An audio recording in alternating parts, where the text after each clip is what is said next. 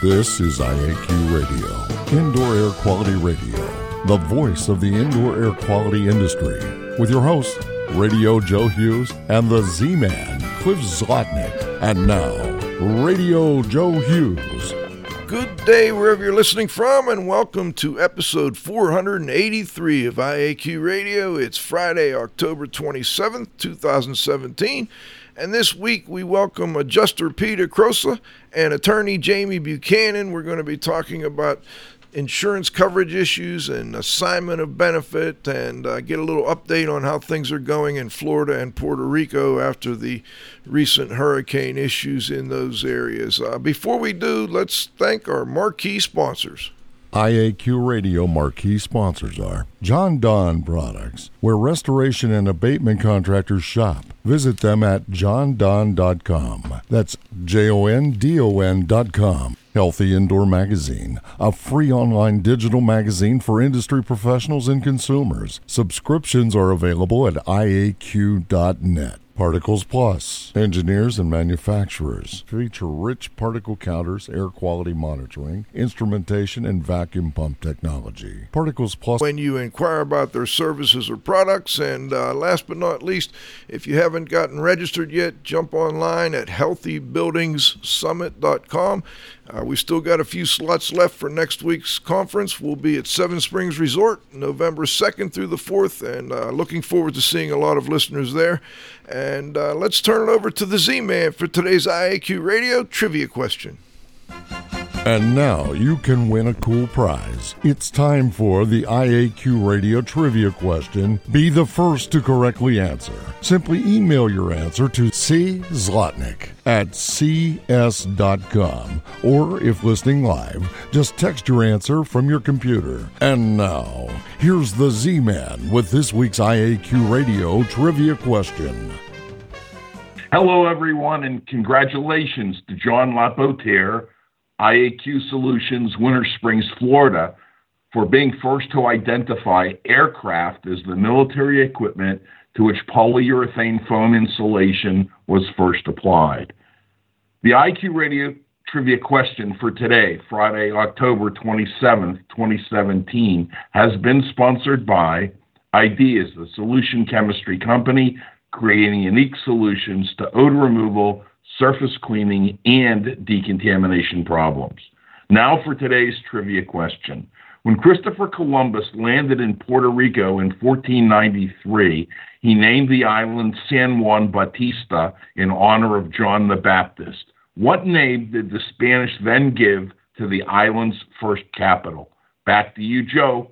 Thank you, Cliff. Okay, today we're going to go ladies first. We've got Jamie Buchanan. She is a partner now in the law firm, the Cohen Law Group. She's been with them since 2012.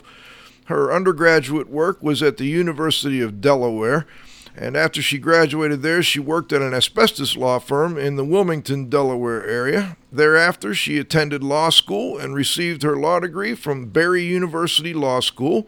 Jamie also worked as a general litigation firm in Maryland during law school and for a family law solo practitioner during her third year of law school. Prior to joining the firm, she practiced in the field of health insurance law for a revenue recovery company in Florida, and since joining the firm, Jamie's practice is focused on first-party insurance claims in the intake department and has recently been named, as I said earlier, a partner at the Cohen Law Group. We've also got Peter Crosa. Peter's an independent insurance adjuster and the current president of the National Independent Insurance Adjusters Association. He's been a licensed independent adjuster and private investigator for over 30 years, handling large, complex losses throughout the United States and Latin America. Since 2000, he's been traveling the country and conducting workshops and doing speeches on the topic of marketing vendor services to adjusters and insurance companies. He's also the author of 4 books, including The Restoration Contractor's Guide to Insurance Repair, Soft Selling Hardened Claims Adjusters, and Claims Marketing Tips, and An Adjuster is What an Adjuster Does. He's also a frequent contributor to CleanFacts magazine and other industry publications. All right, let's get him on the line. Hello, Jamie. Do we have you? Yes, hello. Welcome. Great to have you joining us. And I don't know that all the listeners realize, but the Cohen Law Group is based out of just outside of Orlando, Florida. And Peter, do we have you on the line? Hey, I am here. Greetings, everyone. Welcome, Peter. And you're in Florida as well. What part of Florida are you in? St. Petersburg, of course. St. Petersburg. Beautiful. Well, let's start with Jamie. We want to get a little update. Harvey Cohen is your partner in the law firm, and I understand he recently went to Puerto Rico. I'm wondering if he gave you a little, update on what was happening on the island and how things are coming along at this point in Puerto Rico. Yes, he actually has been there a few times with right after the hurricane, and then again a few times after. Things are definitely moving forward. We've seen adjusters getting out to different areas, but the damage that they incurred was so extensive. And I mean, he had sent us some pictures from when he was there, and it's pretty devastating. And hotels and large properties and individual homes, everything. There's a lot of damage there. But recently, he's seen some movement with work being done and people being able to move forward. So that's a huge improvement. I mean, they have a long, long road ahead of them for recovery, but things are definitely moving in the right direction. I recently saw on the news or read in the paper that I guess there's 2 large Marriott hotels, and they don't expect to be open for a year. Do you know where Peter stayed? Were there hotels that were available, or did he have to stay with friends, or how did that work? Oh, for Harvey when he was there, yes. He stayed with people that lived there. Getting in and out is still very difficult. I do know they had to travel to the Dominican originally before they could even get to Puerto Rico, the Dominican Republic. So I know that has been very difficult, but people are getting there. They're scoping out the damages and seeing what type of work needs to be done. So they're still in the very, very early stages, the contractors that are getting there to see what needs to be done. But there is movement. Things are starting to move in that direction, and people are thinking about repairs and rebuilding. But yes, it's going to be a very long time lengthy before recovery. Things are back up and running. Peter, give us a little update on how things are going in Florida in general, and if you've been to any of the islands that were hit or been talking with people there. Give listeners a little update on what you're hearing. Okay, well, first, you have to take into consideration that the insurance industry was dealing with Hurricane Nate, Hurricane Harvey, and Hurricane Irma, coupled with the forest fires on the west coast of the country.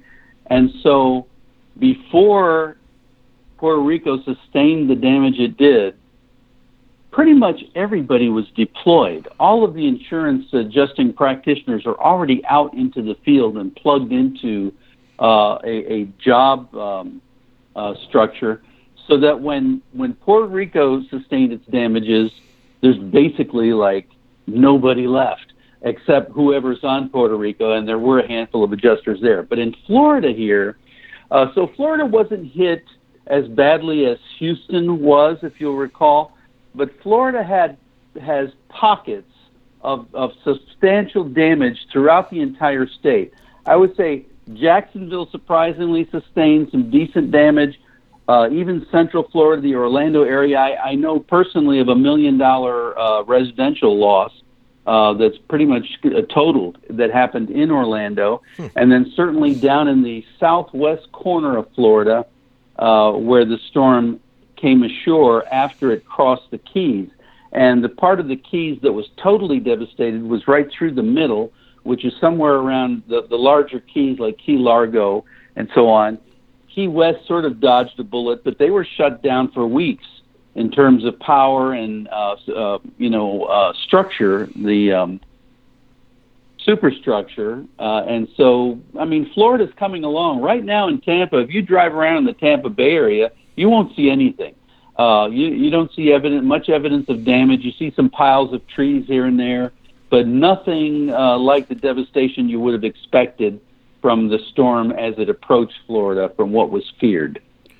Peter, how, when you bring up a great point in that the insurance adjusters, I'm sure every adjuster available was working in Texas and now in Florida, and then there was, they got hit actually down in Mississippi. And what do the insurance companies do when they're out of adjusters? Do they quickly hire people up and train them? Do they bring people in from other parts of the country? How do they handle that?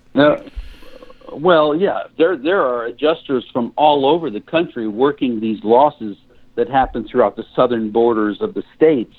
So they're basically out of adjusters, and it's too late to start training people then, because you don't train somebody in a matter of a week or two and send them out on storm losses. So basically, some people are not being serviced, and so there's a process of prioritizing which claim you go to first. And of course, the first ones are the total losses, then the substantial damages, and on down to where somebody's just got a fence blown over or something. They're not going to see an adjuster for months. And basically that's how it's done. There's not enough adjusters to service the need when something like these catastrophes happen. Let me throw Simply a question. Not enough. I'm going to throw a question out for either one of you or both of you. What, we see a lot of coverage in the newspaper and on the television, but what important stories about the recovery efforts from your perspective are not getting enough attention? Jamie, let's start with you. Sure. So I think just a lot that came out initially was about Pete was saying about the major damage, the total losses or trees through roofs or, the flooding. That took precedence, obviously, because those are major issues. But things that are coming up now that I think a lot of people need to be aware of are where there is damage and it might be unsure as to the amount, so figuring out the total loss. A lot of those are coming in under deductible, and that's something that scares a lot of people, where the insurance company is saying that the claim's under deductible. And that's something for people to be aware of, that if that does come to light, it's something that they should look into. And just policy coverage in general, making sure, for next year or future years that, homeowners have correct coverage to insure, because I've actually talked to a lot of people who are either underinsured or don't have wind coverage or hurricane coverage, and then they're going to be, technically they're self-insured at that point for a hurricane, and this can be tens of thousands of dollars if there is a hurricane that comes through. So, education on insurance policies, I think, is really important. So it is possible to buy a insurance policy in Florida that doesn't cover wind or hurricanes? Yes. Wow. I can give you a scenario that I actually received on September 10th when the hurricane passed through. It's a nonprofit, but it's a substantial-sized nonprofit involving millions of dollars of revenues coming and going. And they elected to buy a first-party property policy on their building that excluded damage by wind. Mm-hmm. And the reason they did that was to get a break in premiums, and because no hurricane had ever directly hit St. Petersburg before, or in 100 years or something like that. And so they thought it's never going to happen. Well, sure enough, 6 months later, after the effective date of the policy, their roof blows off. Their entire roof blows off.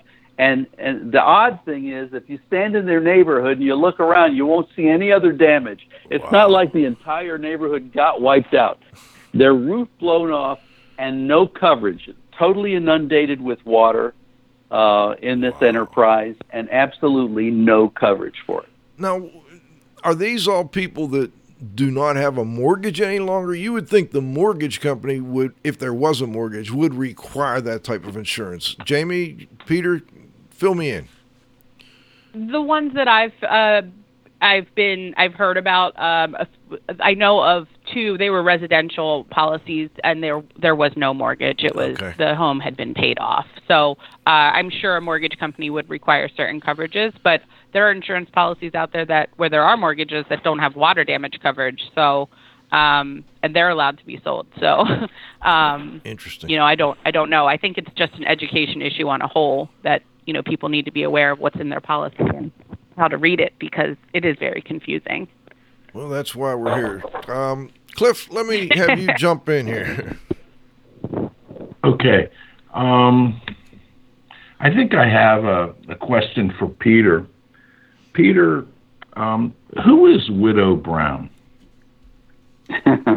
Okay. Well, this summer at the Restoration Industry Association, we had their annual conference, and the topic of the Widow Brown came up. And it's actually a representation of every property owner that comes out on the short end of the stick. So a property owner whose contractor tells them this place is not dried out, but whose insurance company tells them we're only allowing for 3 days drying or less.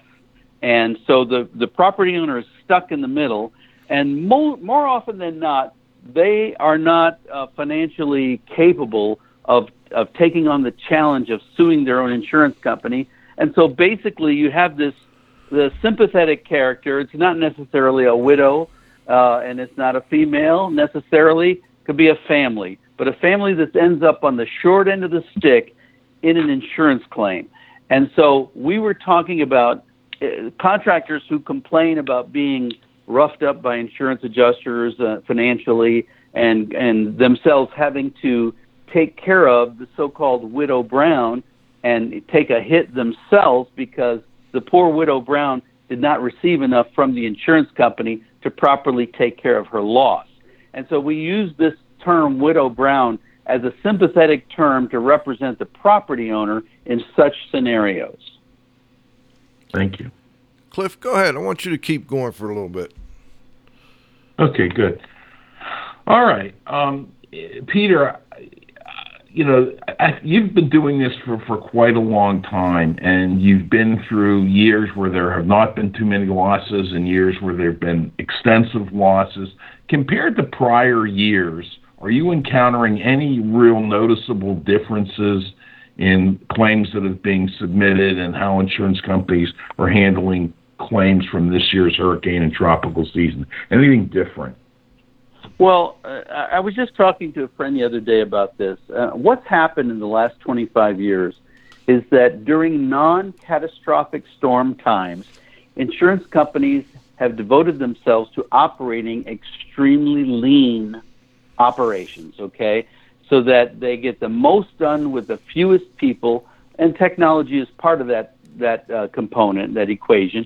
And so when a catastrophic event arises, it's hell's bells to find enough staff and personnel to take care of this, because they don't operate with the staff that they used to 25 years ago.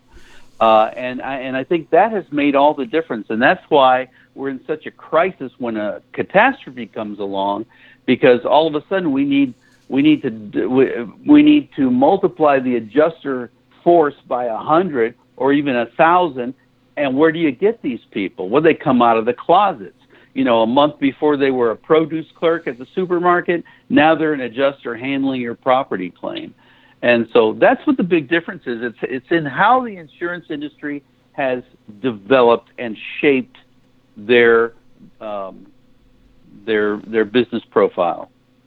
Yeah, as a follow-up, Peter, you said that you have these people that might have been a clerk in a supermarket that becomes an adjuster. I mean, how do they become an adjuster? Isn't there a test that's required? Don't they have to have knowledge of policy and knowledge of estimating in order to do this? Well, first, let me clarify. Let me make this statement. I don't mean to denigrate a produce clerk at the supermarket. Okay. All right. Gotcha. But the point is, take Florida, for example. Florida does require adjuster licensing. You can take an online course. You can finish it in about a month and a half, and you will be a licensed adjuster. And you may not know anything, but you've reviewed some policy coverages, you have a rough idea of what insurance is all about. That does not make you able to practice the art of adjusting, if it is an art. And so a lot of times you'll see guys who have construction background, and so they come in, they pass the test easily to become an adjuster, and they have some capacity for building restoration and construction terminology, and they can master an estimating program. But they don't necessarily have the wisdom and the depth of understanding or of human nature and of dealing with people and negotiating. And so that's where you run into problems with people who are inexperienced. But it is not as difficult as you'd like to think to become an adjuster. Let me get both of you to maybe tell us a little bit about, there are a lot of claims, obviously, in the area, and they're being investigated. And I know Pete kind of threw a couple of words at me here I wasn't that familiar with, but there's causation protocols, I guess. And I guess maybe what we're getting at is, are you seeing anything different with respect to insurance companies either declining or accepting a loss? Are they using different strategies than they have in the past, or is it pretty much still the same as it's always been? I would say it's probably middle of the road. We're seeing, obviously, there's more claims because while the hurricane wasn't as bad as they initially anticipated, it did hit so many different parts of the state, as Peter mentioned. So there's a lot more claims than compared to last year with Hurricane Matthew, where that hit. So I think just the influx of claims is different. And so I think a lot of insurance companies have had to hire outside companies for other adjusters to come in. Like Peter said, there's outside adjusters from other states coming in. And sometimes the familiarity with Florida just isn't there. When people reach out to us at the law firm, we're helping people that are having issues. There's obviously something that has happened.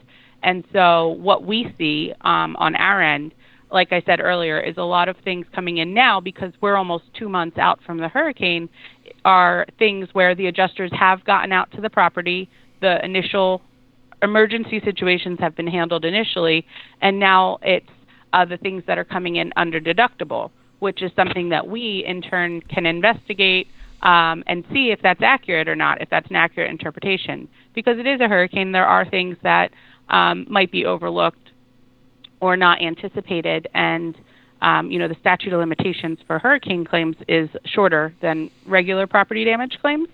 So that's something that insureds need to consider as well. So I would say it's middle of the road. I think that the volume is different, but I think we're seeing a lot of the same things we see with the insurance companies we interact with all the time. It's just on a larger scale. Jamie, I probably should have asked this earlier. When you say under deductible, what does that mean legally? Sure. So homeowners have deductibles in their policies, and normally a deductible is, $500, $1,000, maybe $2,500, and that's on each policy as it's purchased by the insured. They get that through their insurance agent. But when there's a hurricane, there's a separate deductible that is specific to a hurricane. So while your regular deductible might be $500, your hurricane deductible could be anywhere from over $3,000 to, you look at large losses, they can be, six figures to, even $1 million for deductibles. So normally it's 2% of the policy or 2% of coverage A. So I've seen that just from what I've seen since the hurricane for hurricane deductibles, I've seen it range from, $2,500 to, like I said, the six-figure mark for, commercial properties. So that's where you're seeing a lot of disagreement, I guess, on what is there a disagreement about what was caused by the hurricane versus maybe what was caused by flooding as well? Is that something you're seeing? No, not really. FEMA, from my experience, FEMA stepped in quickly. The federal guidelines, national flood policies, and FEMA policies, they don't recognize the assignment of benefits. So we're not as involved in that side of things, but, we've been educated on it. So The flood policies, I have heard from from insureds that, the payments are coming. They are issuing checks quickly. I mean, a few days after the hurricane, I was getting calls from FEMA adjusters, so I know they were out in force. But the under-deductible scenario is where the insurance companies are saying, yes, there is coverage under your policy. Yes, this is a covered cause of loss, but your deductible is $5,000, and we think the damage is less than $5,000. I see. Peter, would you like to add anything? Well, I would just say that insurance companies have different personalities and different philosophies in their approach to claims. And, for example, I'd bet that, Jamie, at your firm, when you hear that a certain insurance company is involved, you've been there before. You know that company. You know how they think. Am I right about that? Absolutely. Yeah. And then there are companies that I personally would not buy insurance from, and I would not work for them either because of their philosophy, such an anti-insured philosophy that doesn't come through in their marketing, but it's there. And their approach to a claim is first to find out how it's not covered. How am I going to deny this claim? And if I can't possibly deny it, then what's the least I can pay to get out of it? And there are companies with that attitude. And I mean, they're real. They're real as can be. I don't like to work for those companies, and I don't as a rule. And there are other companies that are more reasonable in their approach to policyholders, usually on the high end commercial insurers. Well, Peter's correct. I agree with him completely on everything that he said there, because that's something that we do see a lot of. A very good point to mention. And another thing for just insurance in general, the Office of Insurance Regulation, they have the insurance companies listed, so insureds can do their own research and see information about insurance companies and the complaints that, insureds may have against those carriers. And I recommend that to homeowners when they're looking to change carriers, to do their own research on the insurance companies to figure out who's the best fit for them. Jamie, you kind of anticipated. Go ahead, Peter.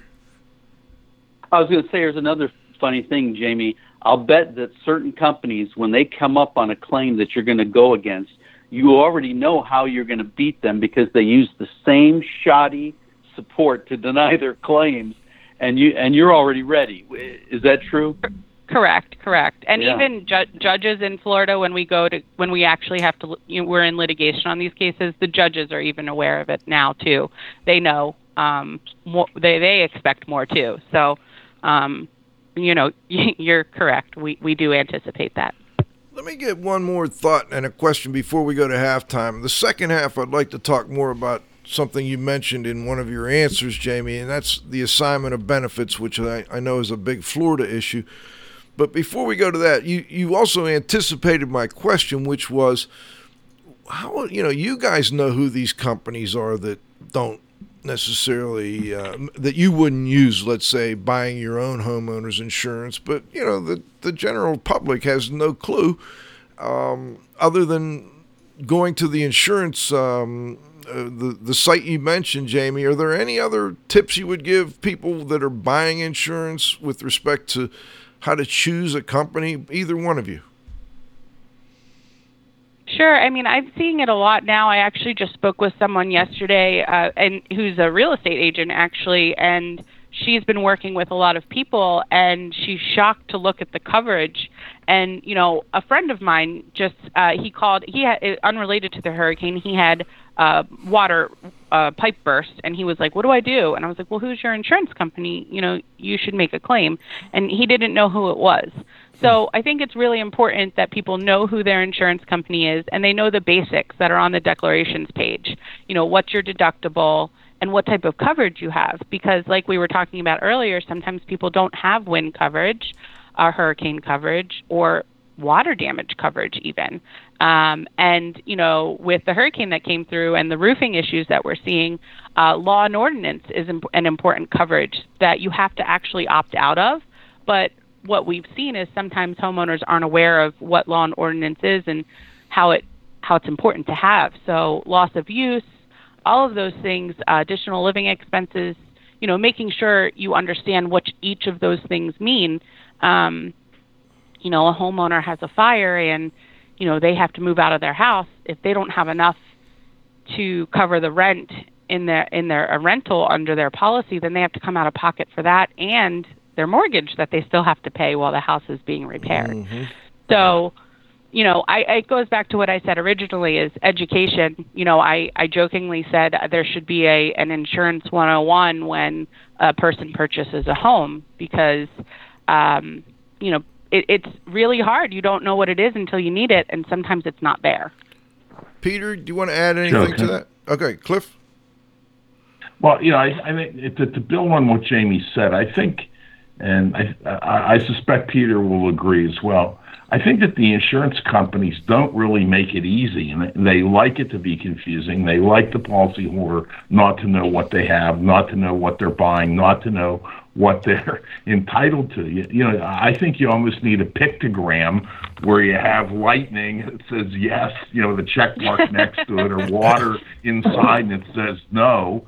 And then I think people will understand it rather than having, these terms and, the weasel words and so on and so forth. I think it really should be mandated by law. I agree with you, and because I do the intake side of things, I talk to these homeowners and these restoration companies, and you see things like that where there is no coverage, and they're like, "But why did I get sold this policy?" Yeah. And it's really difficult. It goes back to the Widow Brown reference. It's really sad, and it's hard to tell someone that. Peter, do you want to add anything? You could take 5 insurance policies, 5 insurance companies who want to sell you homeowners coverage, and they be the identical policy and the identical price, and you still won't know who really will deliver you a premium service because of their philosophy and their approach to claims handling, or who is going to handle your claim by telephone and, basically assign your claim to an adjuster that has 500 pending claims, who will never answer their phone and never respond to you when you've got a question or an issue. So how does the consumer know that? I mean, it's really the insurers control the industry in Florida anyway. It's a seller's market. You're lucky if you can get with certain companies. That's my thought there. So buying a more expensive policy is not a guarantee. Not necessarily, right. Not at all. Very interesting. All right. But that being said, though, if you're a multi-million-dollar homeowner and you can qualify for coverage with a company like Pure or Chubb or AIG Special Risk, they will treat you with kid gloves. You'll be paying a high premium, but they'll be treating you with kid gloves without a doubt. So. Well, that's all very interesting. Let's take a break. We're going to take our halftime break. We'll be back in about 2 minutes. We're going to come back with Jamie Buchanan and Peter Croso. We're talking about Florida and Puerto Rico insurance coverage issues, and the second half we'll get into the assignment of benefit issue. It's the 2017 Healthy Buildings Summit, November 2nd through the 4th at Seven Springs Mountain Resort in the gorgeous Laurel Highlands of southwestern Pennsylvania. Join industry leaders and educators as they discuss research to practice, navigating changing industries. It's 2.5 days of IAQ, remediation, building science, and home performance. Marquee sponsors include John Donne Products, where restoration and abatement contractors shop. Particles Plus, count on us. Exhibitors are AEML Microbiology Laboratories, TrueTech Tools, Prism Analytical Technologies, FiberLock Technologies, HaywardsCore.com, and Instascope by Detection Tech. Register now at healthybuildingssummit.com or call 814-754-4808. IAQ Radio would like to thank our association sponsors: The Indoor Air Quality Association, a nonprofit multidisciplinary organization dedicated to promoting the exchange of indoor environmental information through education and research. Visit them at iaqa.org.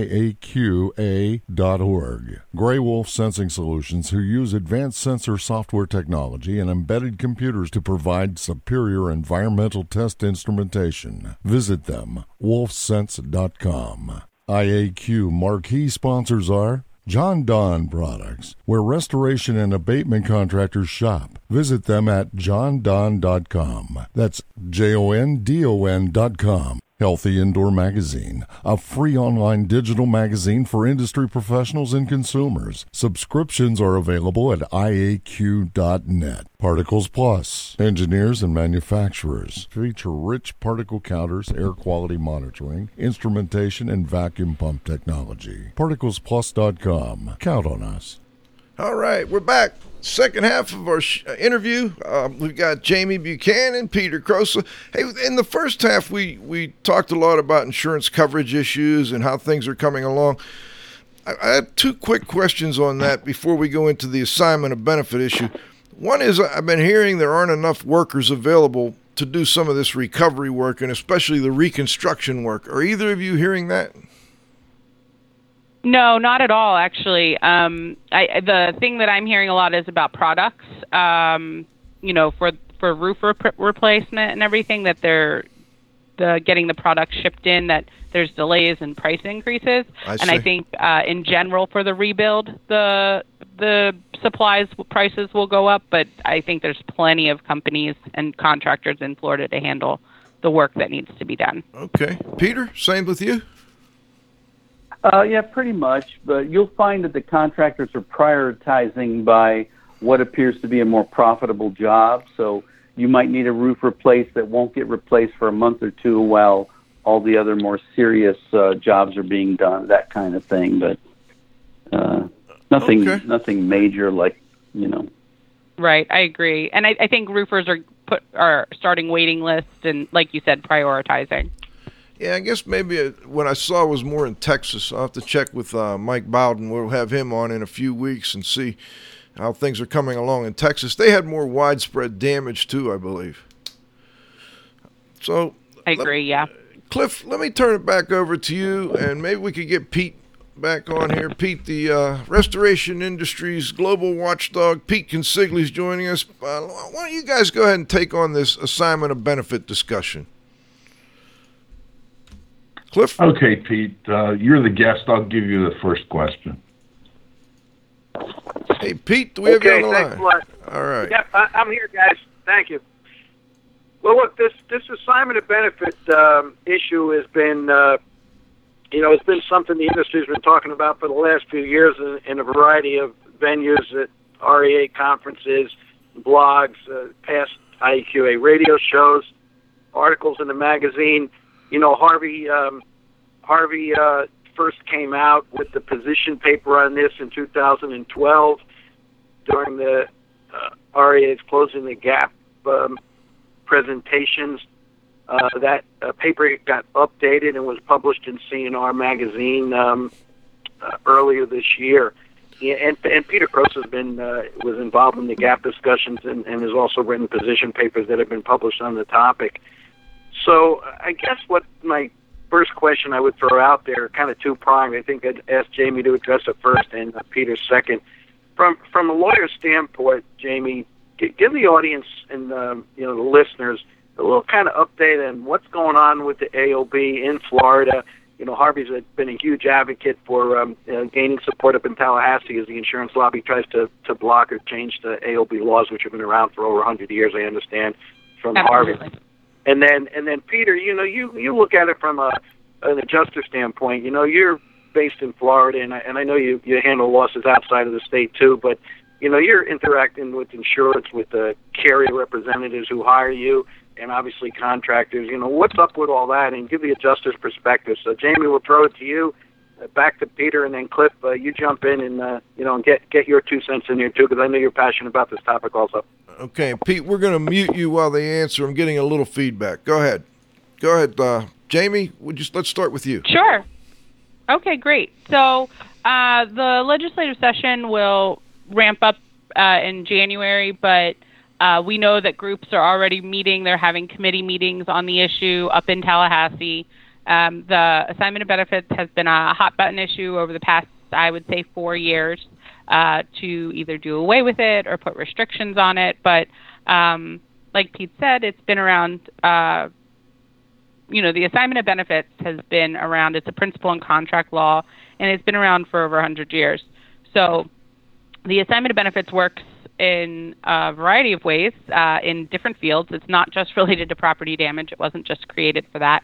It's actually what medical providers use all the time to get paid by health insurance, and it should function exactly the same way. So I do know that there are some ideas in Tallahassee. The committees are meeting. We expect it to be an issue again this year. There's lobbyists that are fighting for the assignment of benefits. The Florida Justice Association is a huge, huge supporter, and the FLARS group, Florida Association of Restoration Specialists, and RAF is another group. They have lobbyists as well. So they're all going to be moving forward to tackle this issue again, that we assume it's going to come up again. Jamie, let me ask you real quick. When I go to the doctor's office and they make me sign a form, is that the assignment of benefit form where I'm saying, okay, yeah, you can bill my health insurance company, et cetera? Mm-hmm.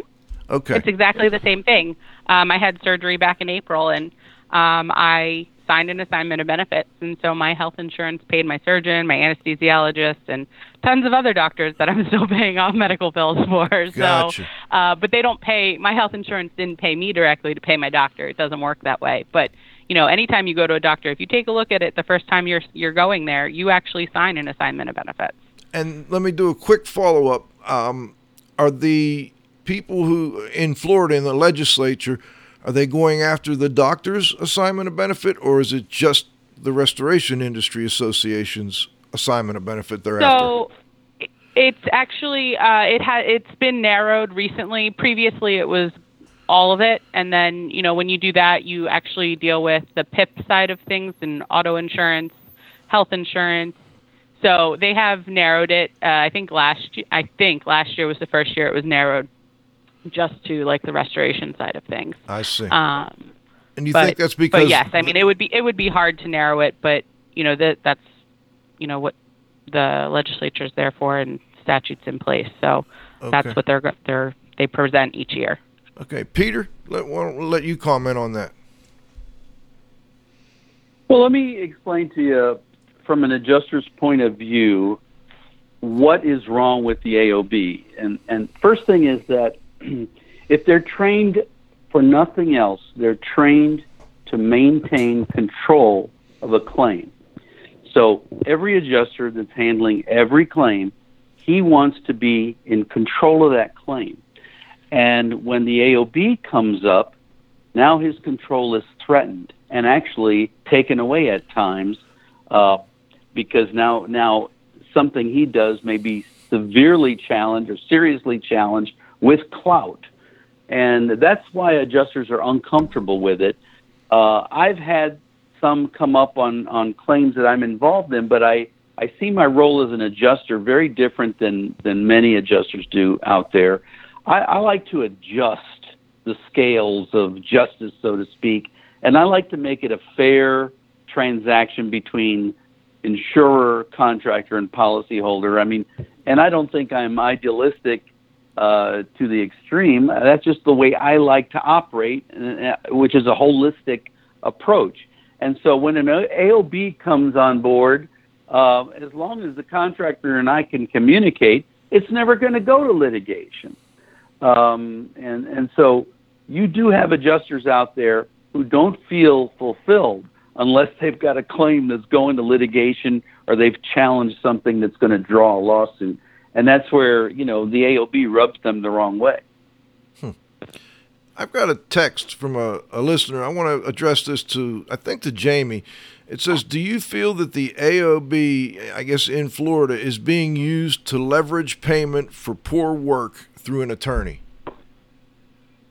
No, I don't. And we don't see that in the clients that we represent. We always tell our clients that whatever you're putting in the bill, in your invoice, your estimate, needs to be for work that was done. We always recommend that our clients get certificate of completion and satisfaction, that the homeowners sign off on, that the work is, they're satisfied with the work. So no, in any industry, there's going to be issues or hiccups with companies that aren't doing what they're supposed to be doing.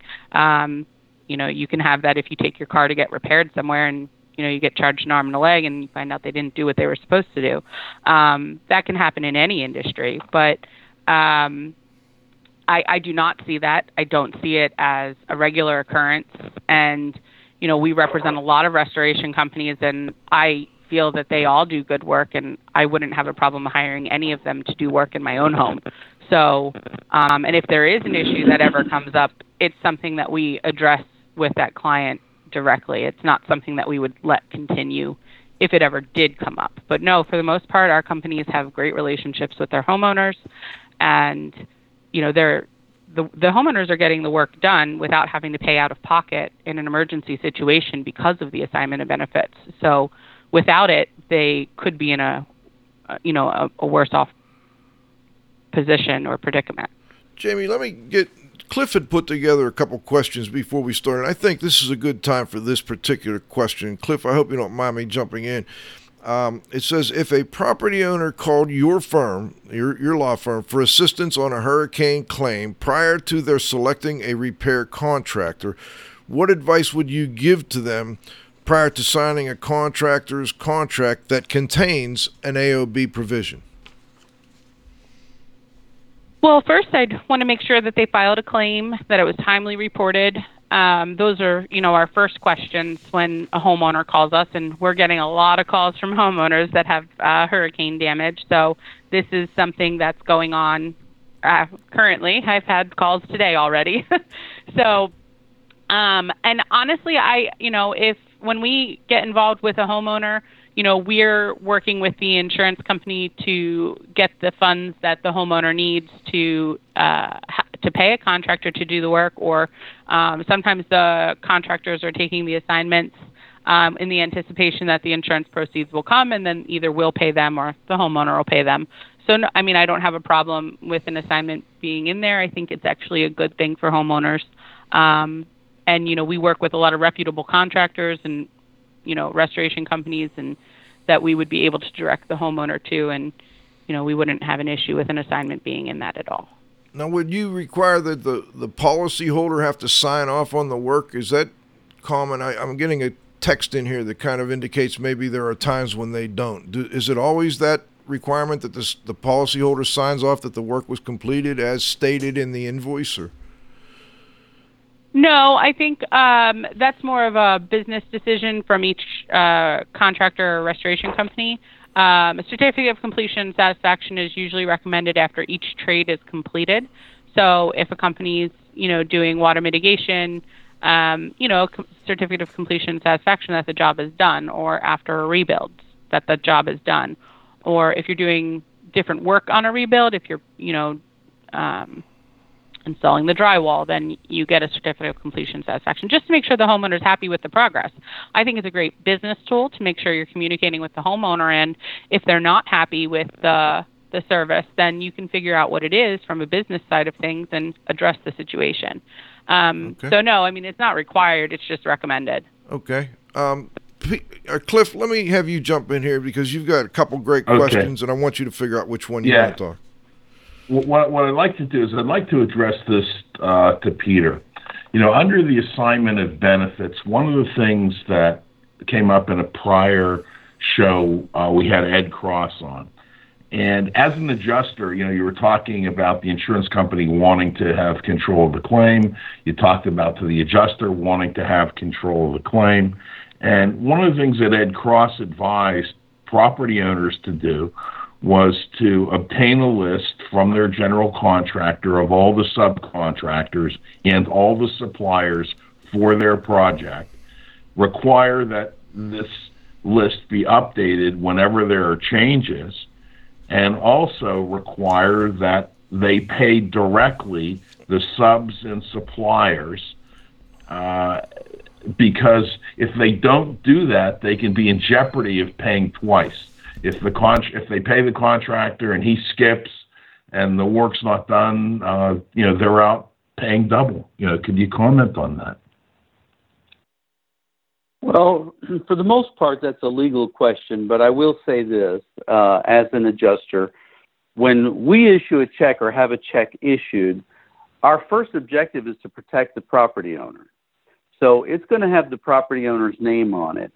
I don't think I've handled a claim where I ordered a check payable directly to the contractor that I can even remember. So maybe it was 30 years ago. But why would I? Because I ultimately have to protect the property owner and the mortgagee on that property. So I don't micromanage a claim. I don't necessarily, unless we're doing a time and expense loss, and then I'm taking a look at what subcontractors are doing. But I hope that answers part of your question. And I think Jamie probably would have something to say addressing the legal issue there. Sure. So, we don't work with liens because we work with contractor restoration companies that use the assignment of benefits, and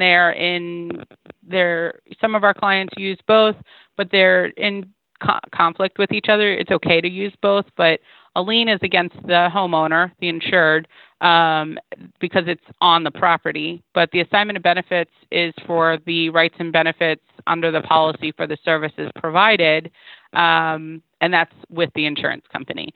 So that's putting the insurance company on notice to pay, whereas the lien is directed to the insured. So I don't, again, we don't practice in lien law. So, advising property owners to get a list of subcontractors, I think that would probably be warranted. I don't see an issue with that.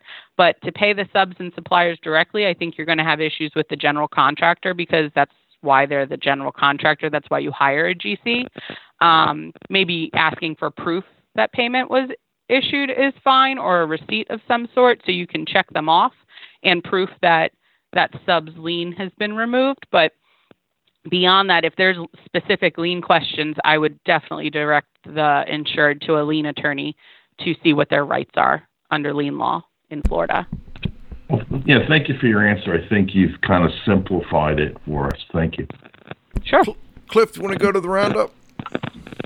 Yes, go ahead, Joe. All right. Move 'em on, hit 'em up, move 'em on, hit 'em up, rawhide. Cut 'em out, ride 'em in, let 'em out, cut 'em out, ride 'em in,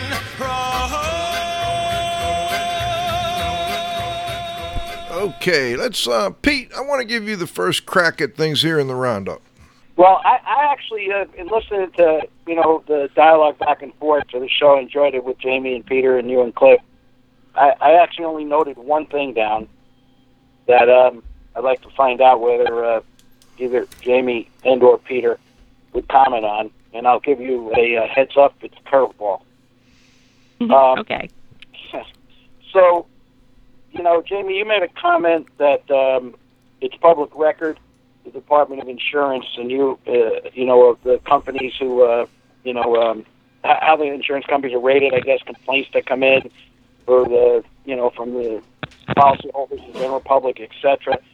The insurance industry for years published their own ratings. I think based on policyholder input, certain companies are always consistently rated higher and given better service than others. Peter's going to be well aware of that, being an insurance industry insider.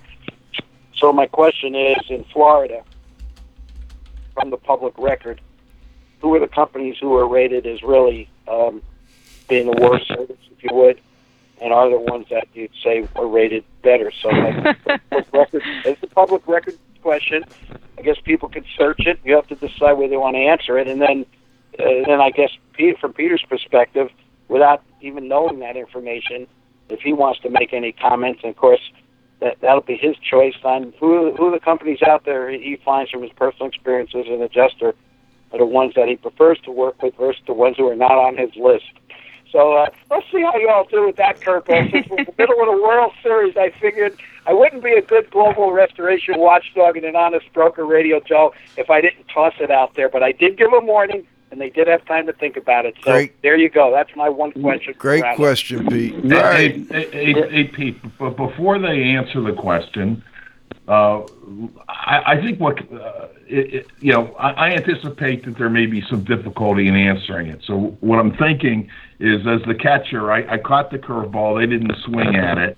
But if you rephrase the question, who are insurance companies that you would personally hire, who are insurance companies that you would personally buy policies from, and who are insurance companies that you would prefer not to buy policies from? I think we can get to the same place, but I'll give it back to you because you're pitching. So Cliff, you got me right. You got me just rocking and rolling in my seat with that question. And what I think you did, I think you just put a little spin on it. And you made it a knuckleball because I don't think you changed the hardness of it all. But quite frankly, I will defer to you, Mr. Z-Man, because you know I love you.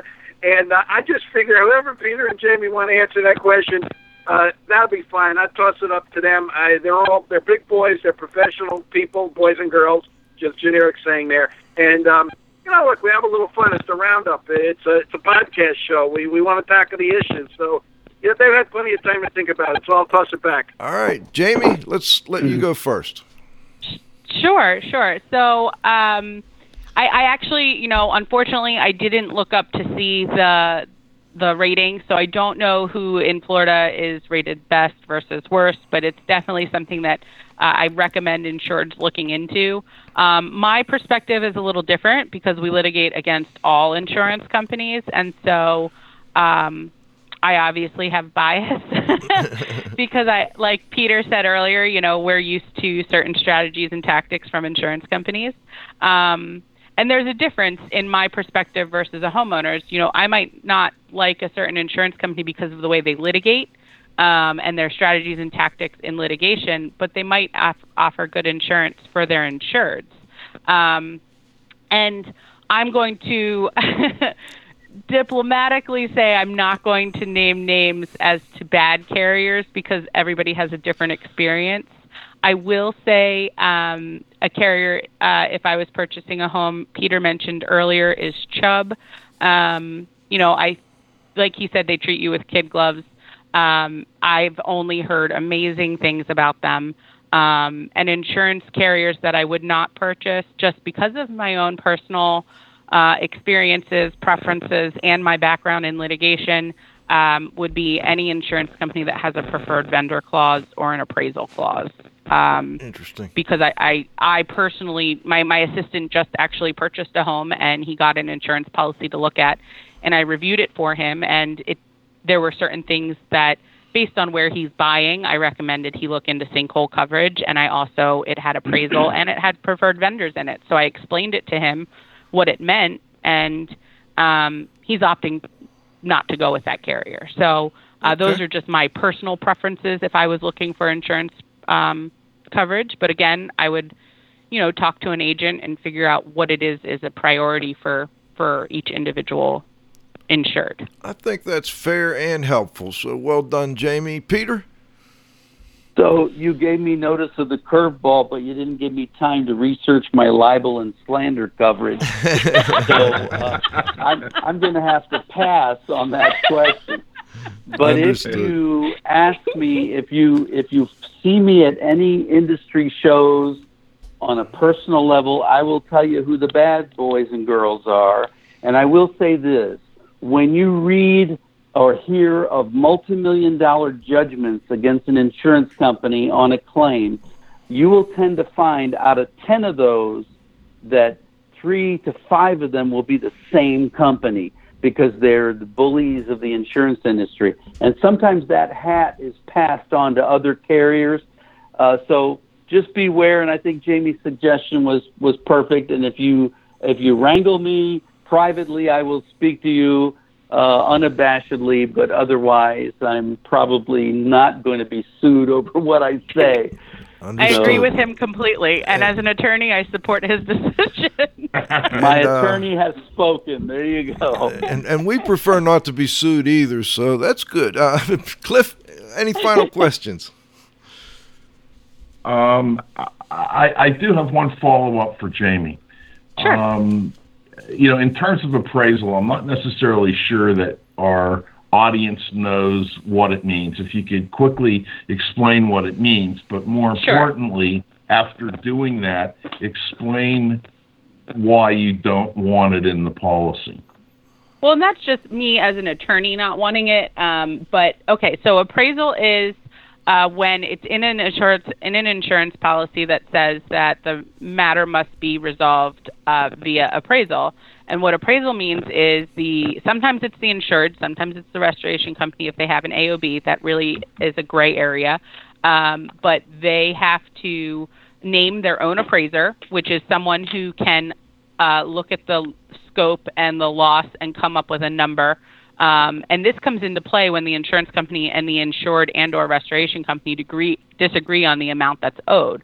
And so then the insured will go with the insured because it's easier. The insured has to hire an appraiser, and they have to pay out of pocket for that, and that's not something that's reimbursed by the insurance company. And then the insurance company names their appraiser. And if the two appraisers can work it out, then it's done. But an appraisal is binding. It's final. And then whatever that decision is, that's what the payment will be issued. If the two appraisers cannot agree, then it goes to an umpire. And usually the insurance company and the insured or restoration company will split the cost of the umpire.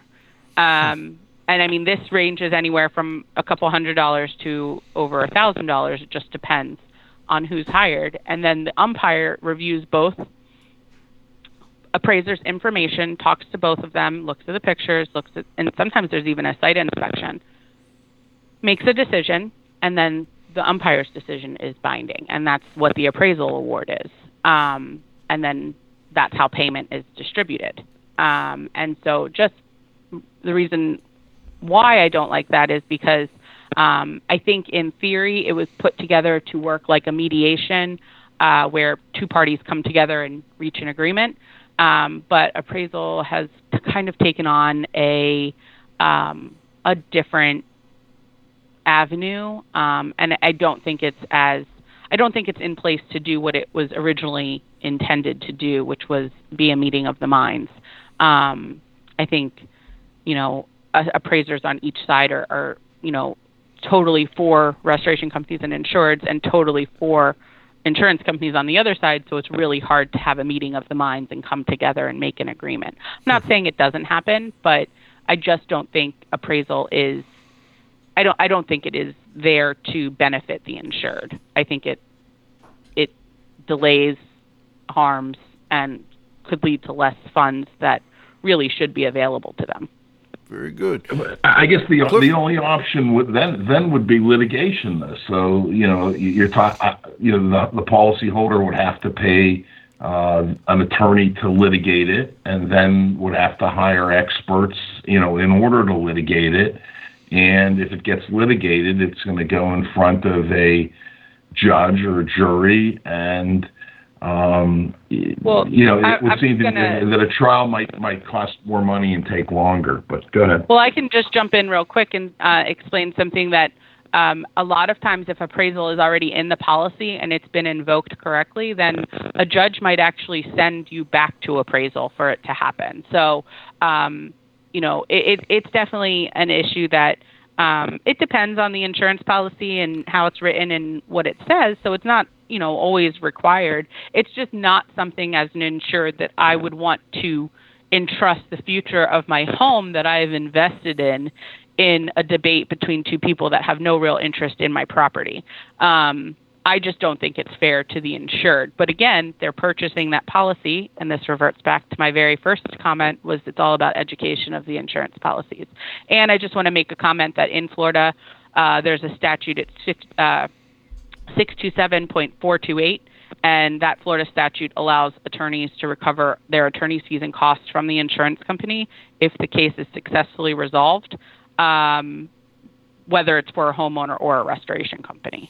So a homeowner wouldn't actually have to pay out of pocket because if the case is resolved in their favor, then the insurance company pays their attorney's fees and costs. Interesting. All right. All right. Final question for both of you. Is there anything you'd like to add before we sign off? Let's start with Peter Crosa. No, I think it's been a great discussion. So I have nothing to add. I always enjoy talking to you guys. I enjoy your bumper music. Well, thanks for joining us. It dates us all, doesn't it? Yes, it does. Jamie, anything we missed? Anything you'd like to add at all? No, I think we covered a lot, and I really enjoyed speaking with everyone, and I enjoyed everybody's perspectives, and I hope the listeners got a lot out of it today. Well, thank you for joining us. This is Radio Joe Hughes saying thanks to today's guests, Jamie Buchanan, Peter Crosa. Well done, an excellent show. Of course, my co-host, the Z-Man, Cliff Zlotnick. John, you got to have faith at the controls. And the restoration industry's global watchdog, Pete Consigli. Thanks for your help in pulling this all together. We'll be back. Actually, next Friday, we'll be at our conference, November 2nd through the 4th at Seven Springs Resort. Just go on to healthybuildingssummit.com. You can still sign up. We got a few spots left. And we'll do a flashback Friday next week. We'll be back in 2 weeks with the next live edition of IAQ Radio. For IAQ Radio, I'm Spike Reel saying thanks for listening.